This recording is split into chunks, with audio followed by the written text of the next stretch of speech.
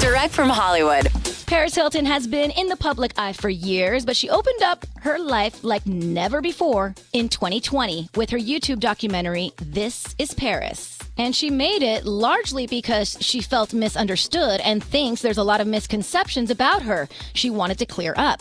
There's many, but I think a lot of people just assume because I come from a privileged family that everything was handed to me, and they assume that I'm spoiled or an airhead after watching The Simple Life.